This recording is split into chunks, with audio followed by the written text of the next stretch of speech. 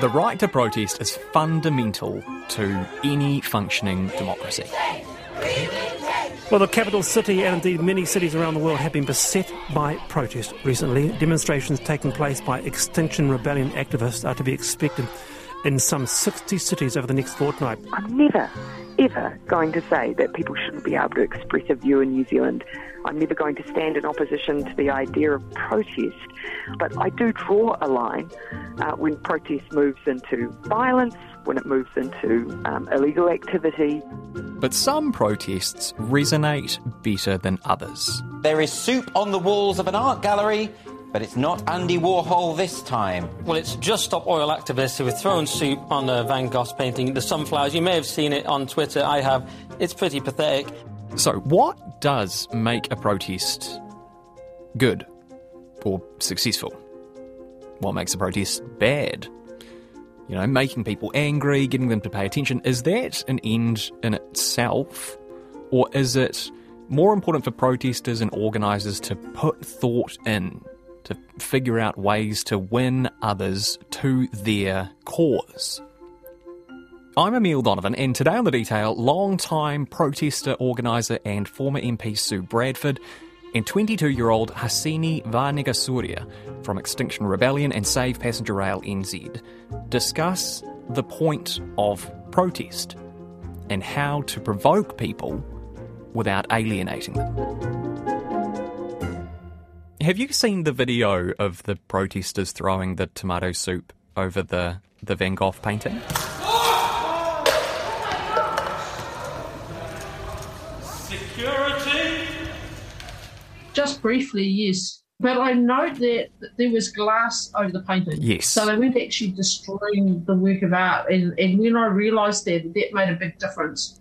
Because I certainly hate the idea of destroying works of art because it reminds me of fascism, actually destroying books and destroying artworks. But if it's symbolic and all you're doing is throwing some tomato sauce over some glass, that does make a difference. Well, that's interesting. One thing that a lot of people have said is, you know, what does Van Gogh have to do with oil? These were Stop Oil protesters. And it's like, well, why are you throwing a can of tomato soup over a great artwork? What does that have to do with anything? What's your analysis of it?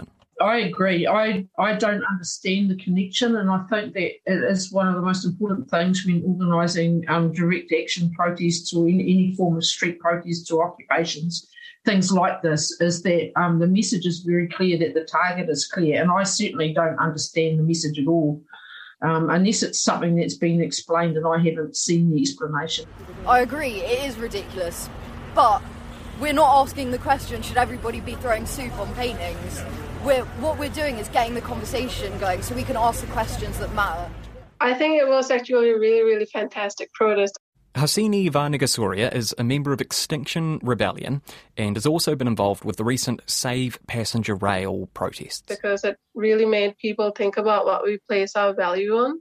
And someone from the Getty family said that unless we take action now to change this trajectory we're on, the only place where we may be able to see sunflowers will be urban art galleries, you know. So I think that was a really, really fantastic protest that really highlighted how, I guess, wrong people have their priorities. I just don't understand, why are people not crying out? Why are people not getting mad at governments and organizations and civil society as well on why are we not acting?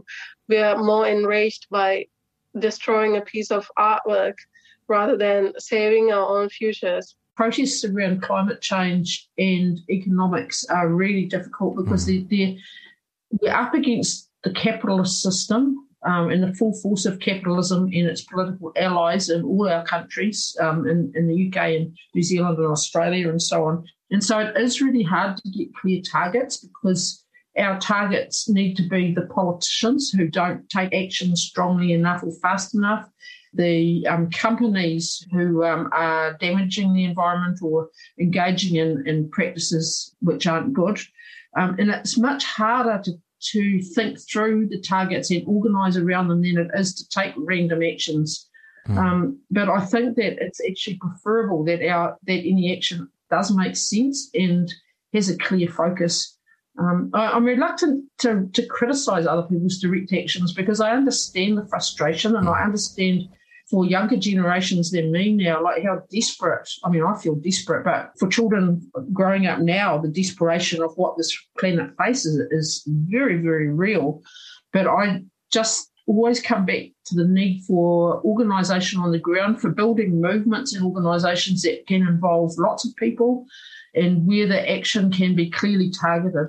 I do think we definitely give consideration to that. But the thing is that, even the suffragettes, apparently they slashed paintings, right? And acts like this are definitely very controversial. But they do, I think, force the public to really reconsider their values. And it really asks people, why are we ignoring the science that really says we need to end our dependence on fossil fuels? And it shines a new light. And we do definitely need to take the public along with us. But I think that kind of protest, if nothing else, they do make the public take a second look. If they stop being enraged for a moment and perhaps consider what got activists to actually take that drastic step, then I think they'll probably understand. And if you think of it just in terms of its tactics, that was done by two people, and it's been really, really successful at making headlines and getting people to ask the questions on why did they do that? And With something like the example that springs to mind is the 81 Springboks tour, that, it strikes me, would be comparatively a very easy thing to protest. What do? Well, you stop the rugby match. That's right. And I spent much of the 80s and 90s, 16 years in the unemployed workers and beneficiaries groups, where we faced that issue every day, because fighting unemployment and fighting for a living income, a living wage or a living benefit for everybody, that's kind of amorphous and huge. So how do you target that down? So we spend a lot of time thinking about it. We also took a lot of action, and I guess that's my learning through those years was very much around, okay, it's hard, but how do we tie issues together? How do we create opportunities and targets for small and large actions?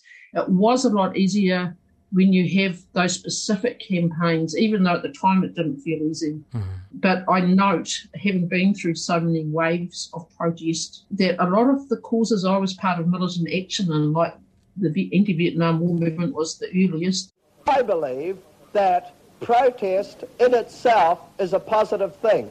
That even though it's destructive, and it's seemingly destructive, and that you're walking around yelling and screaming, you can say, oh, that's negative, and that's negative, and that's negative. I feel that it is a positive force. The anti-nuclear. Shame on you all! People we can talk 30 years ago the Springbok tour and stopping contact with South Africa. It's changed now to quite an unusual feeling of tenseness, because there is a light plane circling the ground and dipping in low and dropping things into the crowd. Homosexual law reform, all these things have been won, and governments later went on to boast about how wonderful it was that protesters in New Zealand took a stand on apartheid. And I think we learnt a very stark lesson, that we couldn't use simplistic slogans like sport and politics don't mix to justify something. On the backs of so many of us who got arrested and beaten up during the Springbok tour and so on, but we won in the end. And on the single issues, it's much easier to get progress in Parliament and outside it. But on these big issues of our whole economic system and deepening inequality, unemployment, incomes that are way too low, and homelessness and so on, and on the issue of climate change and climate justice, which actually ties across very much to economic issues as well. It is much harder. And so I can see the frustration, but I also think, despite that, it's really important to keep thinking, and that we need to have thoughtful activism, and that thoughtful activism and thoughtful militancy is more effective. You love a good protest, Sue. You love a protest, I say this respectfully, like a duck loves water. But stepping back, what is the point of protest? It's a key part of our democracy, our ability to take public action for or against a certain issue or cause. If you take the ability to protest in whatever form, from the most peaceful forms through to what I would call the more militant end of it, if we don't have that ability, we're living in some form of authoritarian system. Protest, and behind that, the ability to organise people to take a stand on an issue that they are passionate about is a key part of democracy. Just as forming political parties and taking part in the parliamentary process is absolutely critical, so is action outside Parliament, organising and acting. I wanted to ask you about that and how protest dovetails with the democratic system that we kind of have. You know, like, do you consider protest to be like a last resort? Does a good or meaningful protest have to have a crystallised list of demands or outcome that you are looking for? I mean, I think it's both. It's both an instrument of democracy, as I've just been talking about, organising outside the parliamentary process. I also believe that actions ideally should have a clear list of, at least one clear demand, or sometimes a list of demands. It depends what you're asking for, what you're protesting about. It can be a very simple key demand, or it could be a complex one, like how do we resolve the housing crisis in 6 key points, for example. So it can range in terms of what you're asking for, but it does, I think it needs to be clear and make sense to other people beyond those who are actually putting themselves on the line in the protest. No matter how passionate you are, unless it's clear what you're asking for, what you're demanding, there's not much point. One of the biggest, I guess you call it a protest movement of my lifetime that sort of springs to mind is the Occupy movement. It is a crowd that grows daily in size and diversity. Today, thousands of union workers marched in solidarity and joining a common cause, blaming bank greed for the country's economic woes. This afternoon, there was a sort of shapelessness to the Occupy movement, and if you asked different people in different places why they were doing this, they might well come up with entirely different answers. And it strikes me that lack of focus on what you want to change and how you go about it can actually end up being counterproductive in the long term. Yes, and I think there's been a lot of analysis written about Occupy, and I agree with quite a lot of it, and did at the time too, that it was very, what I guess I'd call inchoate or anarchistic, and that people could come with any platform or any idea basically and join the protest and occupy, which is a bit similar actually to the occupation at Parliament that was driven by the far right and anti-vax, anti-mandate movement in February this year here. But Occupy, of course, came from what I would have seen as a progressive and left perspective in terms of fighting capitalism and standing up to it. And so I really wanted to be part of it and wanted to support it, and did to a limited level.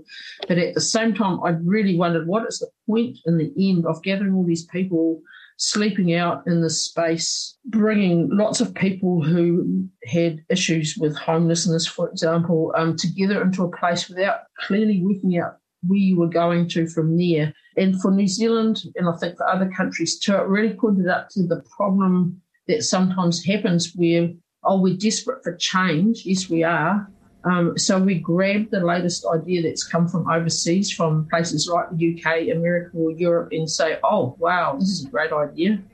Let's do it. And without necessarily indigenising it or thinking through what are the implications here on the ground in our particular colonised capitalist country here in Aotearoa.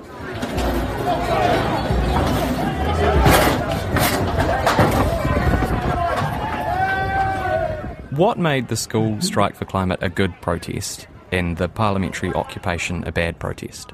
Good and bad isn't the right term. It depends what side you're on. Yeah. So for people who supported that parliamentary occupation, they clearly thought, or some of them did, thought that it was a great protest. So you can't, good and bad aren't really the right words in that context, because we've got very different ideologies going on there.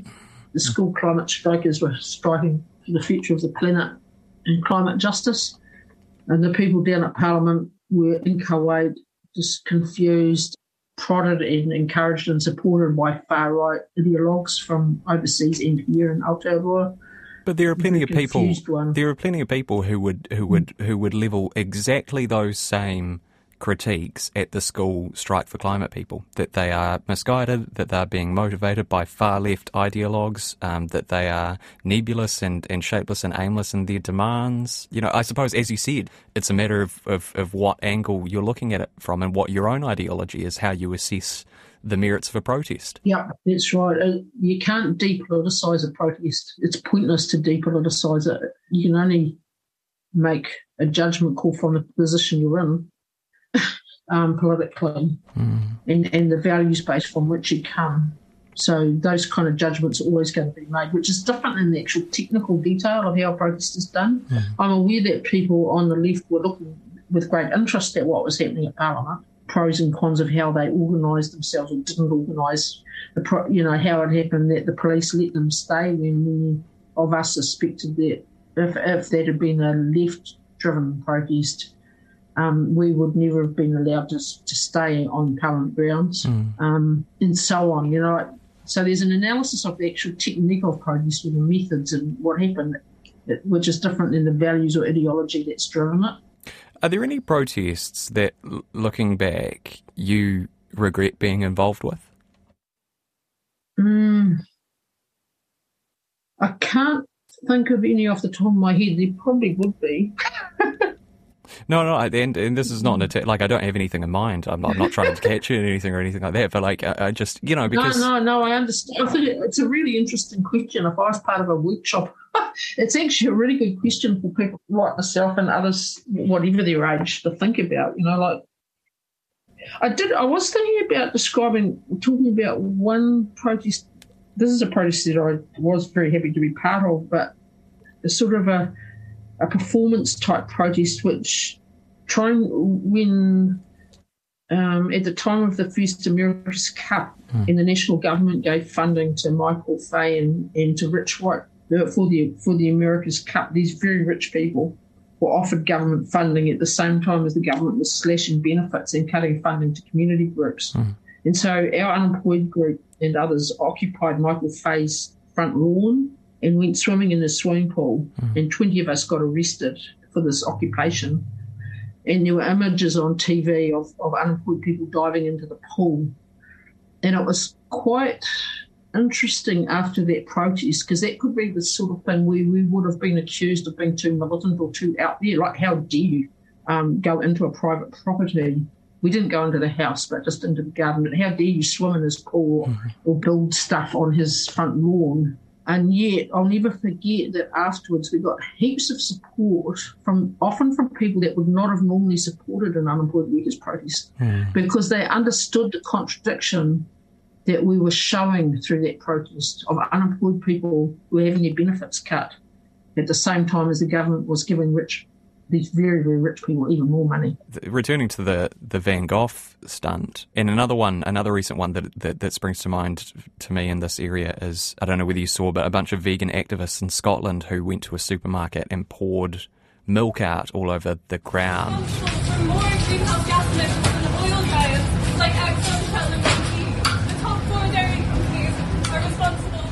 These definitely seemed, on the surface, to be forms of protest that were very much intended to go viral on social media. And, I'm a sceptical person, and there is a sceptical voice in my mind that's kind of like, are you doing this because you really believe what you're saying, or are you doing this for clout, for online points? Yeah. This is protest as performance, and it always is performance, whether we like to think of it that way or not. And we've often, groups I've been part of, often use street theatre, really like to use good banners and art and street theatre as part of what we do, and that's effective. But I also think of protest as a theatre of the streets in itself.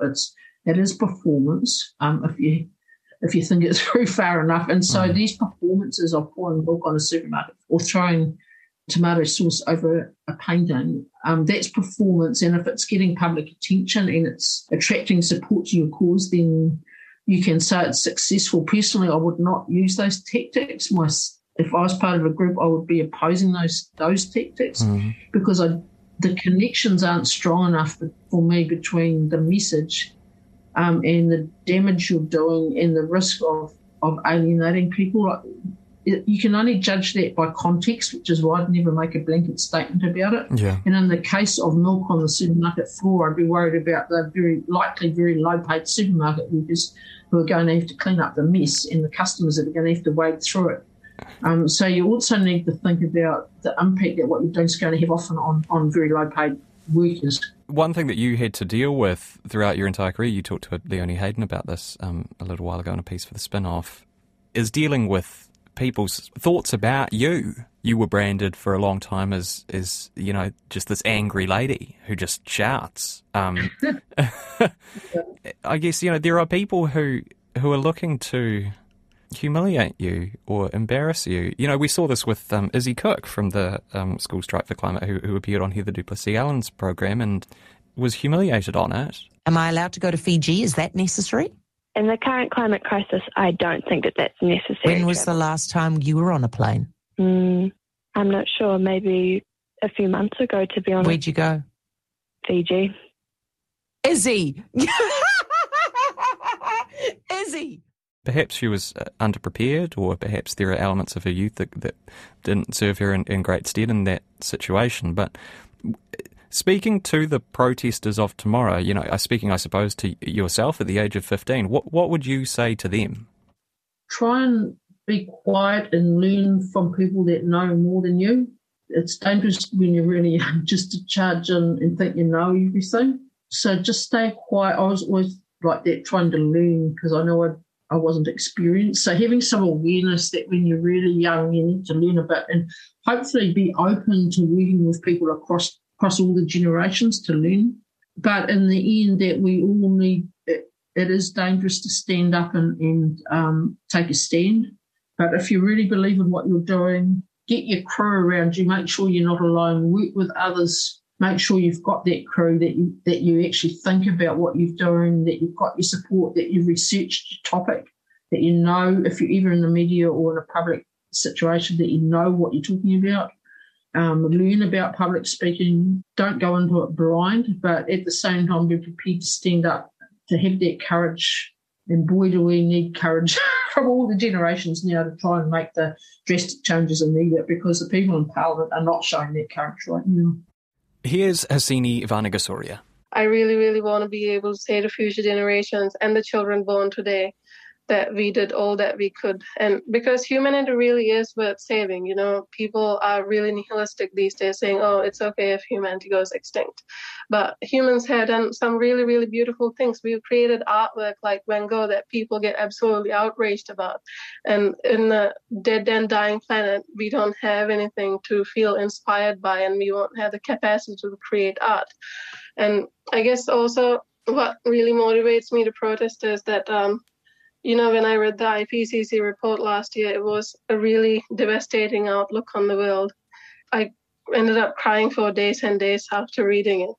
But after that, I looked up what climate action groups were active in my area, and protesting has kind of given my life a sense of meaning, and it gives me hope for a better future, because if everyone bands together, does what they know is the right thing for us to do for humanity, then I think we'll have a much better shot of having a good future and telling future generations that we did all that we could. And we'll also be really lucky to live in this world and have all the nice animals and the flora and fauna that live on Earth,